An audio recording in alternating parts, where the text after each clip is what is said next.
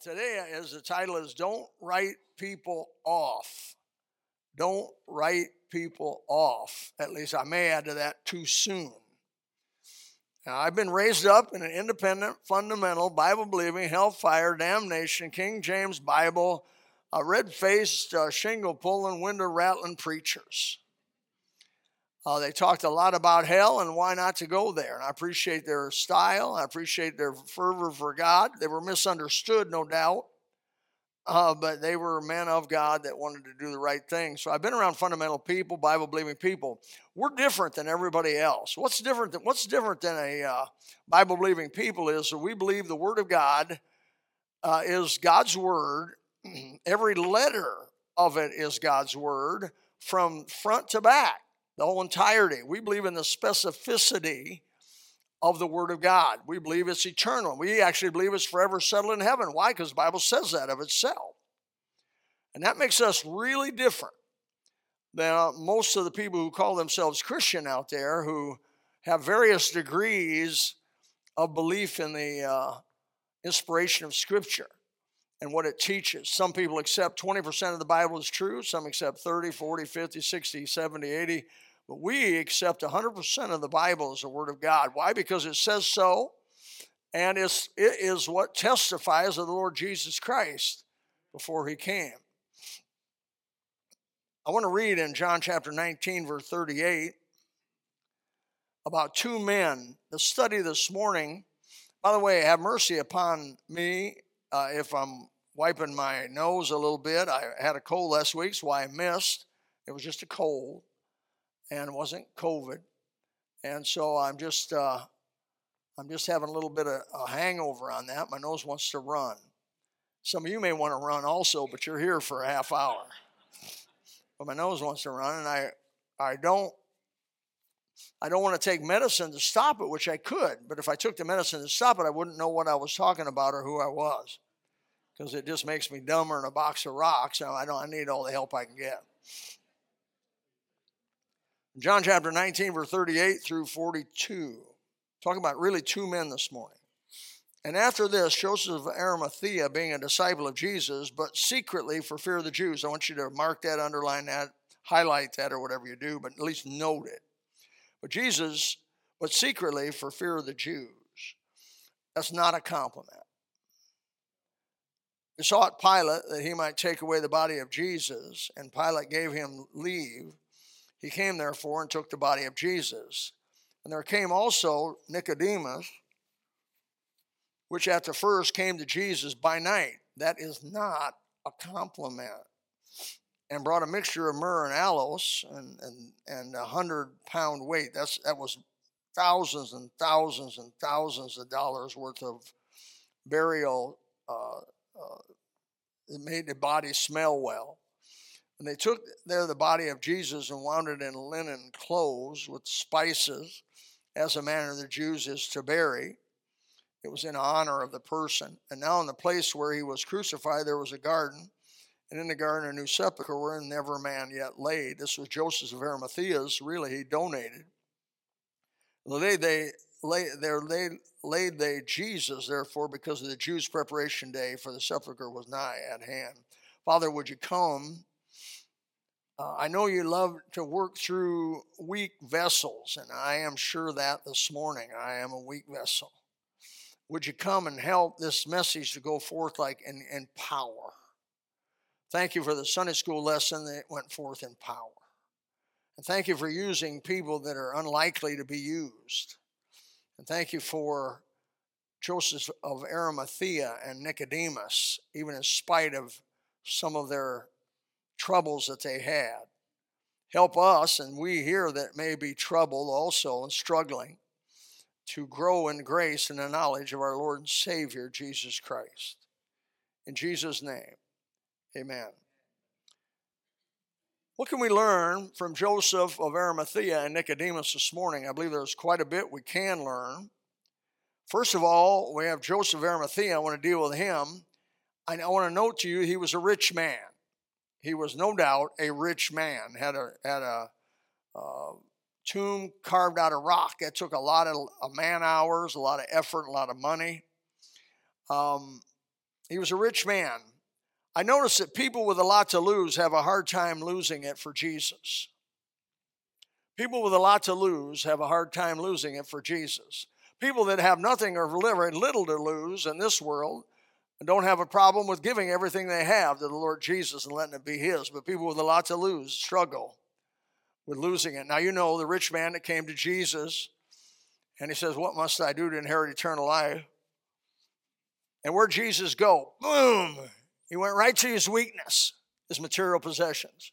And he says, sell everything you got and give it to the poor.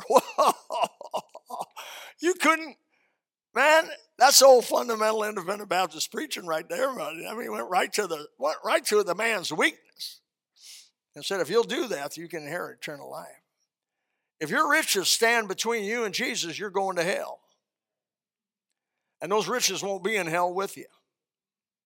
They'll be gone. And what he was trying to bring to the mind of that young man was, you may be rich in this world, but you better be poor if that's what it means to be a disciple of Jesus. If that's what it means, if that's what it took. And in that particular case, that was what he dealt with. His desire and love of money. But I tell you, the Bible's tough on rich people. Matthew 19, verses 23, 24, Jesus said unto his disciples, verily I say unto you that a rich man shall hardly enter into the kingdom of heaven. And again I say unto you, it is easier for a camel to go through the eye of a needle than for a rich man to enter the kingdom of God. Now, folks, there ain't no interpreting around that. There's no wiggle room about that. Why is it hard for a rich man to be saved? Is because they're trusting in those riches and not trusting in the Lord Jesus for their salvation. Also, rich men tend to be proud. And God resists the proud, but he gives grace to the humble. Poor people are humble. They don't have anything to lose. They never had anything and aren't going to have anything. And they're just at the mercy of God. But rich folks tend to say, well, I've been smarter than most people and wiser than most people, and I've been able to maneuver better in the financial realm than most people, and I have more than most people. It was old David Gibbs that wised me up. One Sunday school lesson he was teaching, he said, 2 billion people in the world's dream in life is to have a bicycle. Remember that? So I'm going to say to you this morning, everybody in this room's rich. Everybody in this bicycle. I mean, everybody in this room has a bicycle or would want a bicycle, but you old people, sell your bicycles. And you old people shouldn't be riding two-wheel bicycles. My aunt rode a bicycle, fell, broke her main bone or the one leg. Took her forever to get over it, and I'm not sure she ever did get over it. I said, Aunt Mouse, what in the world are you doing riding a two-wheel bicycle in your 70s? Do not go up on ladders past 70, and do not ride bicycles past 70, and do not do skydiving and a whole number of other things. You heard it here. The kingdom of God, by vast majority, will be made up of poor folks. James chapter 2, verse 5, hearken, my beloved brethren, hath not God chosen the poor of this world, rich in faith, and heirs of the kingdom which he hath promised to them that love him? It's a question. Even Jesus came out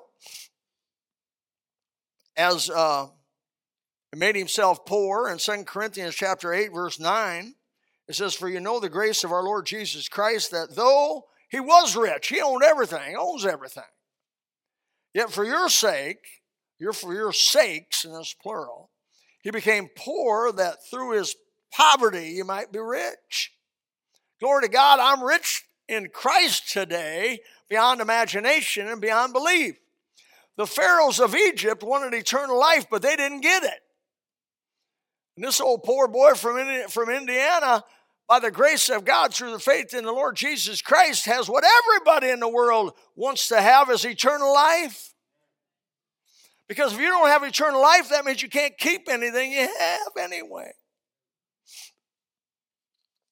Secondly, Joseph of Arimathea was a disciple of Jesus. He was. But he was afraid to make it public. He was what the Bible we call a secret Christian. The Bible doesn't do it, as we do, a secret Christian. Found there in verse 19 through 38. He didn't want to make it public. Now, some of us fundamentalists would call him a lily-liver, spineless, weak-willed compromiser, not a secret Christian. Some of us possibly would castigate him for not coming forth and being proud to be a Christian and telling the whole world he knew Jesus. Some of us possibly would rail on him for not being willing to lose his position in society and the honor and respect that he had in his community for the Lord Jesus Christ. Some of us possibly would have trashed him long before he got to bury Jesus and give his tomb. It's funny. We make provision for the weak throughout our whole society. In our schools, we have provision for educably slow. We have special education classes. That's what I took in college. I took dumb English. And when he went as a freshman at Bob Jones University, they had two courses of English. They had English for people like J-La, and then they had English for people like Billy. I got the dumb English, which, by the way, was loaded with people. And I was an A and B student in high school English. When I went to Bob Jones, I didn't even think I knew English. And I passed the course with flying colors, C-.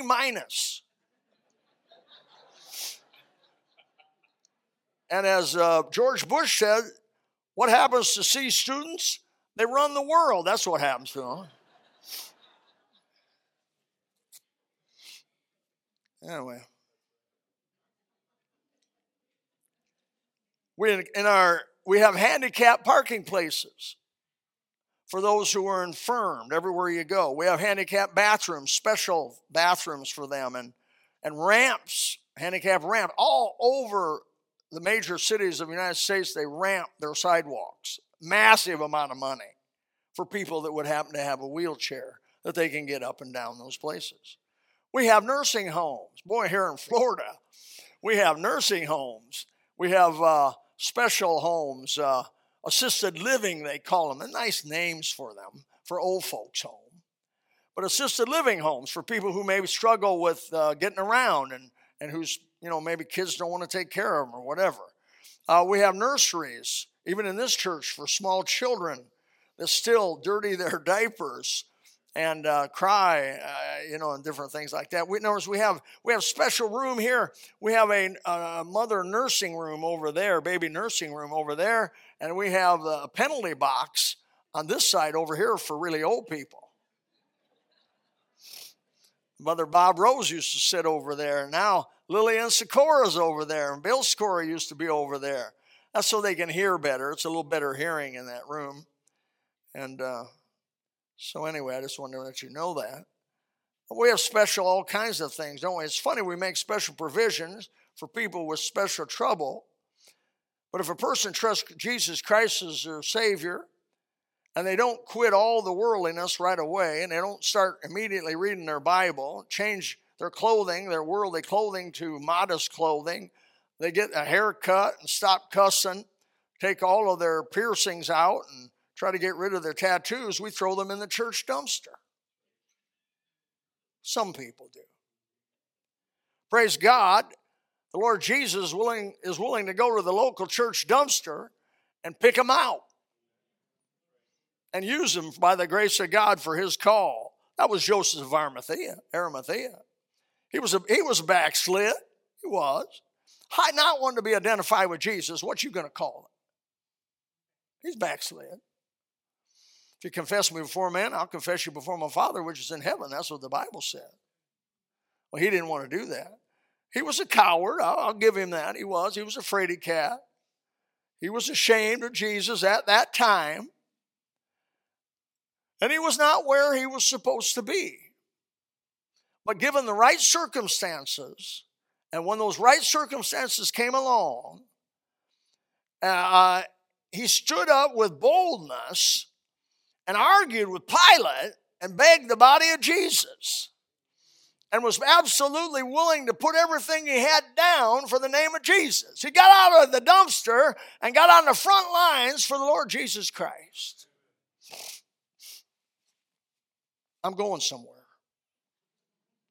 What about Nicodemus? Nicodemus was a ruler of the Jews, the Bible says. He was a member of the Sanhedrin. He was very prestigious. John chapter 3, verse 1. The Bible says he came by night to see Jesus because he wanted to avoid public notice. He was right in the same boat there with Joseph. As fundamentalists, we would consider him as somewhat cowardly and ashamed of the Lord Jesus. Some people may even consider him barely saved, if there is such a thing, or spineless, trying to straddle both fences, being unloyal to the Lord Jesus. And in some way, they would be right.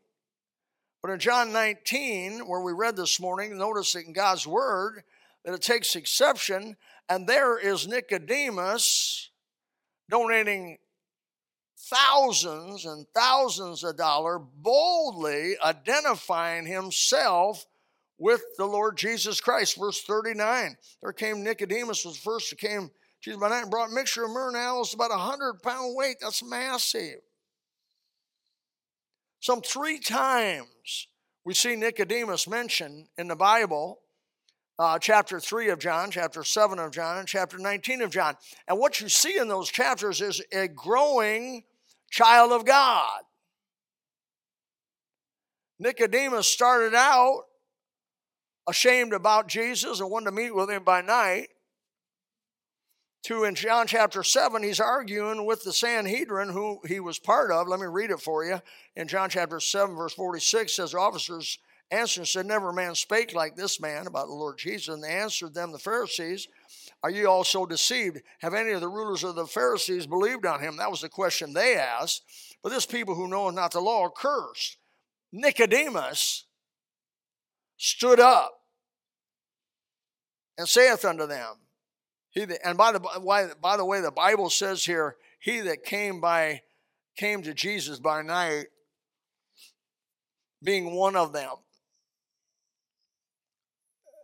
The Bible doesn't hide your weakness. It doesn't hide it. He was afraid. And he said, doth our law judge any man before it hear him and know what he doeth? He challenged their thinking. That was bold, brother. That was bold. They answered and said to him, art thou also of Galilee? Search and look, for out of Galilee ariseth no prophet. They thought they were right, but they weren't. He was actually born in Bethlehem, and out of Bethlehem, according to Micah 5:2, indeed the Christ was going to come and did come. So Nicodemus starts out in John chapter 3 as a secret believer. John chapter 7, he begins to be willing to stand up for Jesus in the midst of his peers of the Sanhedrin. And by John chapter 19, he is openly and fully identifying himself with the Lord Jesus in spite of the Roman soldiers, in spite of what sacrifice it may bring. I'm afraid some of us fundamentalists, Bible believers, may have long ago driven him out of our local churches as a spineless, possibly unsaved compromiser in the John chapter 3 case. But Jesus came and picked him out of the dumpster of service, of the rejects, and made him a hidden treasure. Made him a hidden treasure. There's a thing that says, don't judge a book by its cover. I don't think we should judge somebody too soon. I think God has patience with us, and we don't all grow the same speed. I've been thrilled with the people of Gospel Baptist. We've had people come in here right out of the world. We had girls come in here that have been immoral and on cocaine and stuff for 20 years and wanted to get right with God. And they came in the clothing that they were used to wearing, which wasn't much. Shrink wrap. Low top, high bottom. And our people didn't jump on them and say, what in the world are you doing coming to church dressed like that? Now, there possibly could have been some of us that may have said that or thought that in their mind. But shame on you. Let me tell you, your sin's no better than their sin. We're sinners by the grace of God, saved by grace. We're saved by grace. We come out of the world. I thank God for the way you treated those people. I remember Paul came into gospel. And Paul came in, he was an electrician and lived a wild kind of a life. He came in about 50-some years old. And he was, just realizing that there had to be something more. And he was searching for God. He came to gospel and he had tattoos. Solid off both arms and maybe other places of the body, but all I ever saw was his arms. Solid tattoos, had a big old ponytail, big old earrings.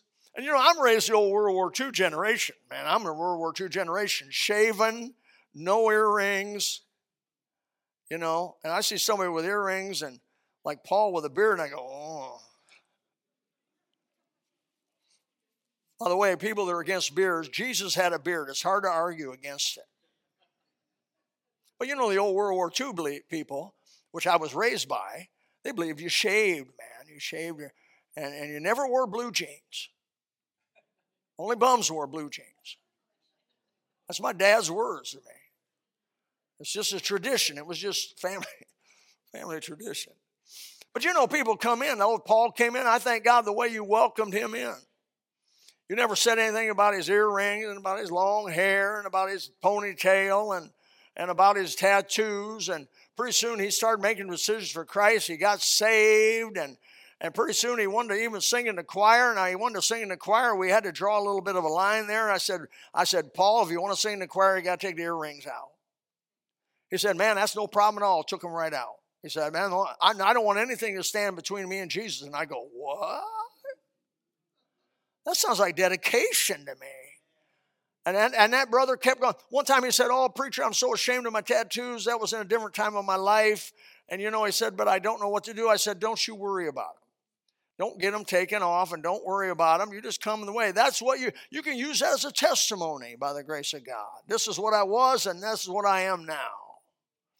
God saved me out of the world. And he did. And by the way, God took him home and got cancer.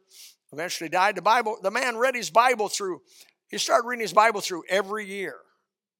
I went over his house. He showed me how he did it. He had it on the TV, big screen TV. He had the Bible come up and scroll down, and he'd follow the Bible. He didn't read real well, so he'd follow Alexander Scourby as he read through the Bible, and he'd follow it in his Bible. And he read through the entire Bible every year. And buddy, I could tell by looking at the man's face, he had the shine of heaven on his face pretty soon.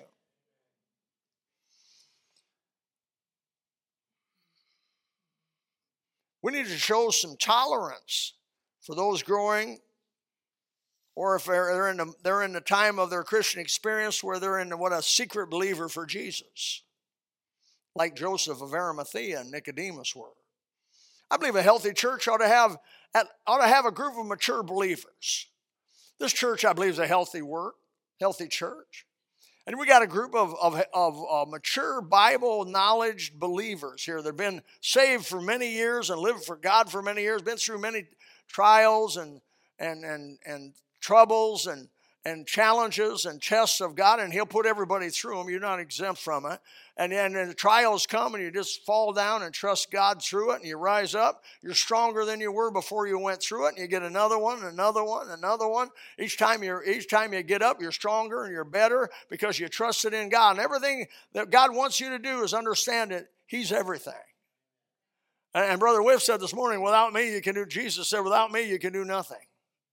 There can't be a truer statement in the Bible. We need him. But he's teaching us that through things that go on. So we have a group of mature Christians. Those saints have traveled life's road. And these groups oftentimes are some of the most compassionate people. They can be very compassionate because of what they've been through. Then you got this group of what I call midlife spiritual growth folks. They've been saved 10 years, 5 years, 8 years. It could be different time. They've grown in Christ some. They know the Bible some.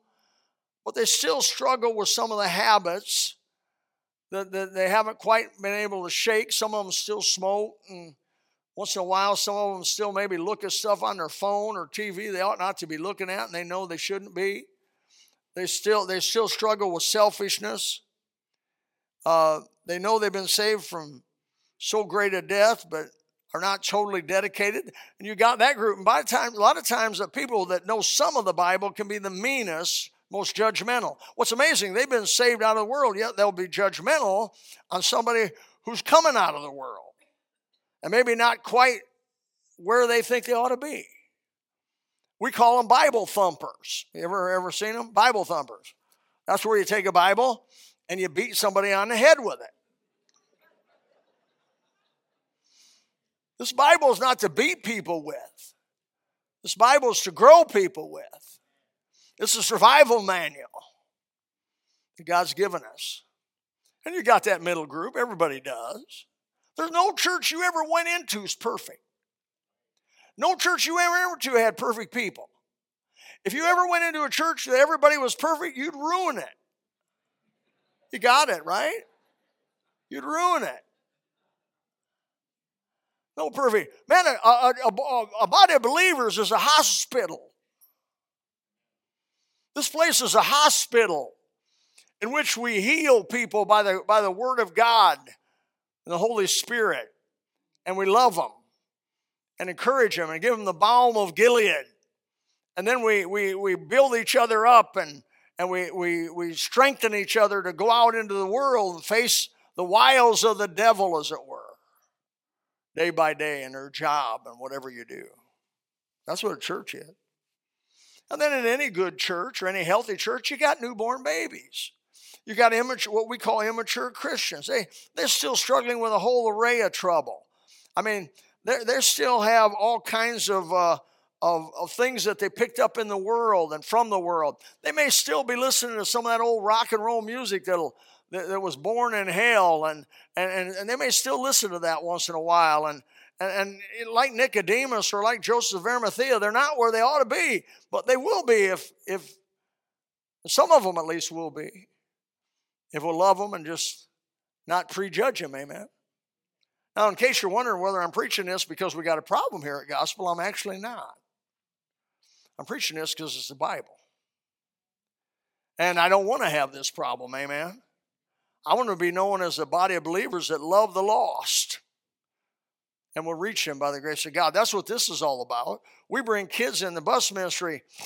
One time I had a $900 camera in Mac Hall. $900 it cost the church. And one day I went to use it, it was gone. It was gone. I mean, unplugged, gone. I thought they at least should have taken the plug. I mean, the plug, you got to have a specific plug to run the camera. Somebody stole the camera. And of course, you know, it was the bus kids. We don't know that. But you know, people say, oh, I bet it's one of them bus kids they brought in. Well, we bring in kids. We go out, we try to find thieves. Now, if you're a bus kid and you're in here, I'm not saying you're a thief. But I got a feeling there may have been some on the bus. But we're looking for bad boys. We're looking for bad kids. We're looking for kids raised in a drug-infested home, or a home with violence in it, a home with hatred in it. We're looking for kids that are struggling, and we want to bring them to church. And it makes sense to me that when you possibly bring them to church, things may disappear. Amen? What do? We went and bought a new camera, and we wired it in this time. We wired it in. Haven't lost one since. Now, it could have been stolen by one of our deacons' kids.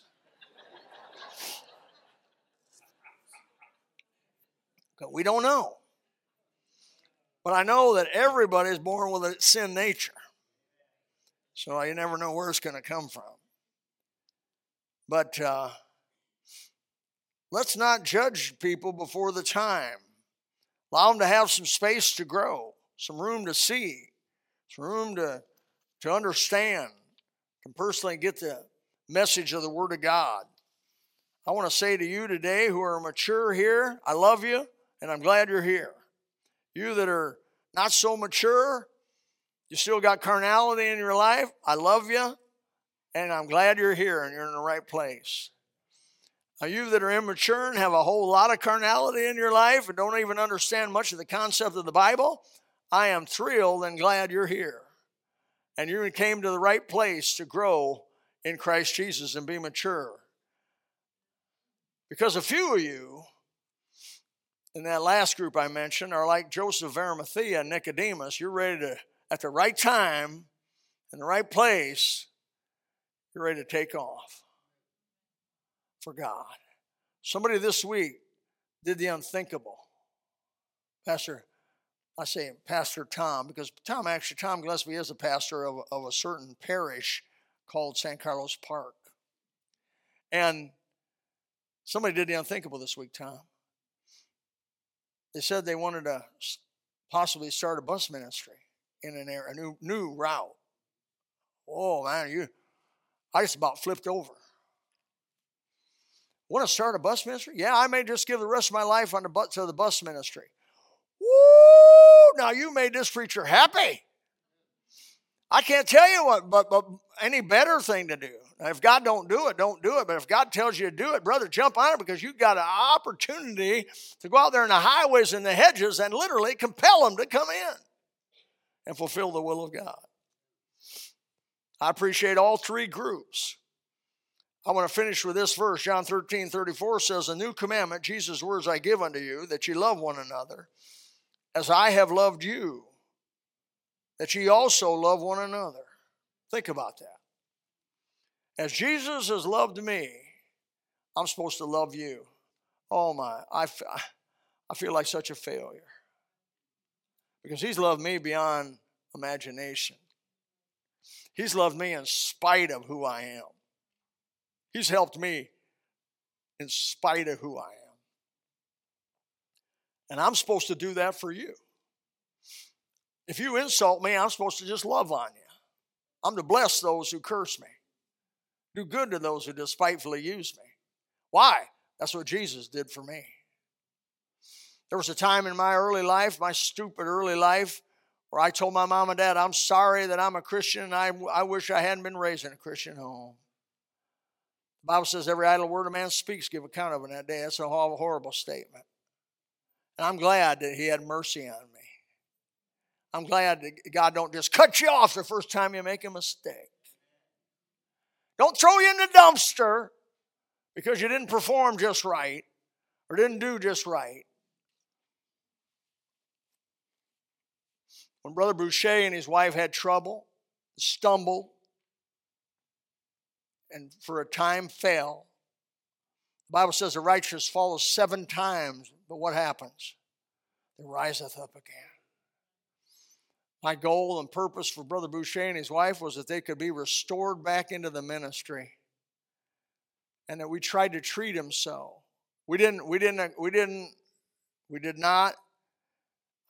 in any way condone what happened. We condemned it. They condemned it. And God restored them. And today he's senior pastor of Calvary Baptist Church up there in Inglewood. And restored them. One of the thrills of my life was to see Brother Boucher and his wife get up off the ground and stand up again in Jesus and do what's right. I'm sure Joseph of Arimathea was always ashamed of the way he acted in the past, why he didn't take a stand earlier. I'm sure that Nicodemus was ashamed of himself that in John 3 he came by night to see Jesus, why he wouldn't have stood more. But the point is, he did stand. And the point is, Joseph of Arimathea did stand. And brother, I said this over and over, it's how you end that counts, not how you begin. May God help us. Father, help us this morning to get this truth from the Word of God. Oh, blessed Holy Spirit, there may be some in our midst without Christ. And we're going to sing a couple verses, just as I am, without one plea. And maybe they need to make a decision. Today could be the day you make a decision for Christ and say yes to Him. Could be a decision that today you mature some. You throw off some of the world that's been holding you back and been hurting you. You're saved, but you got some of the world that's hurting you and hanging on. Maybe today's the day to throw it off. Like old Joseph of Arimathea, or like Nicodemus, you're progressing, you're maturing to the place you'll stand up for Jesus if you lose everything. God help us today. In Jesus' name we pray.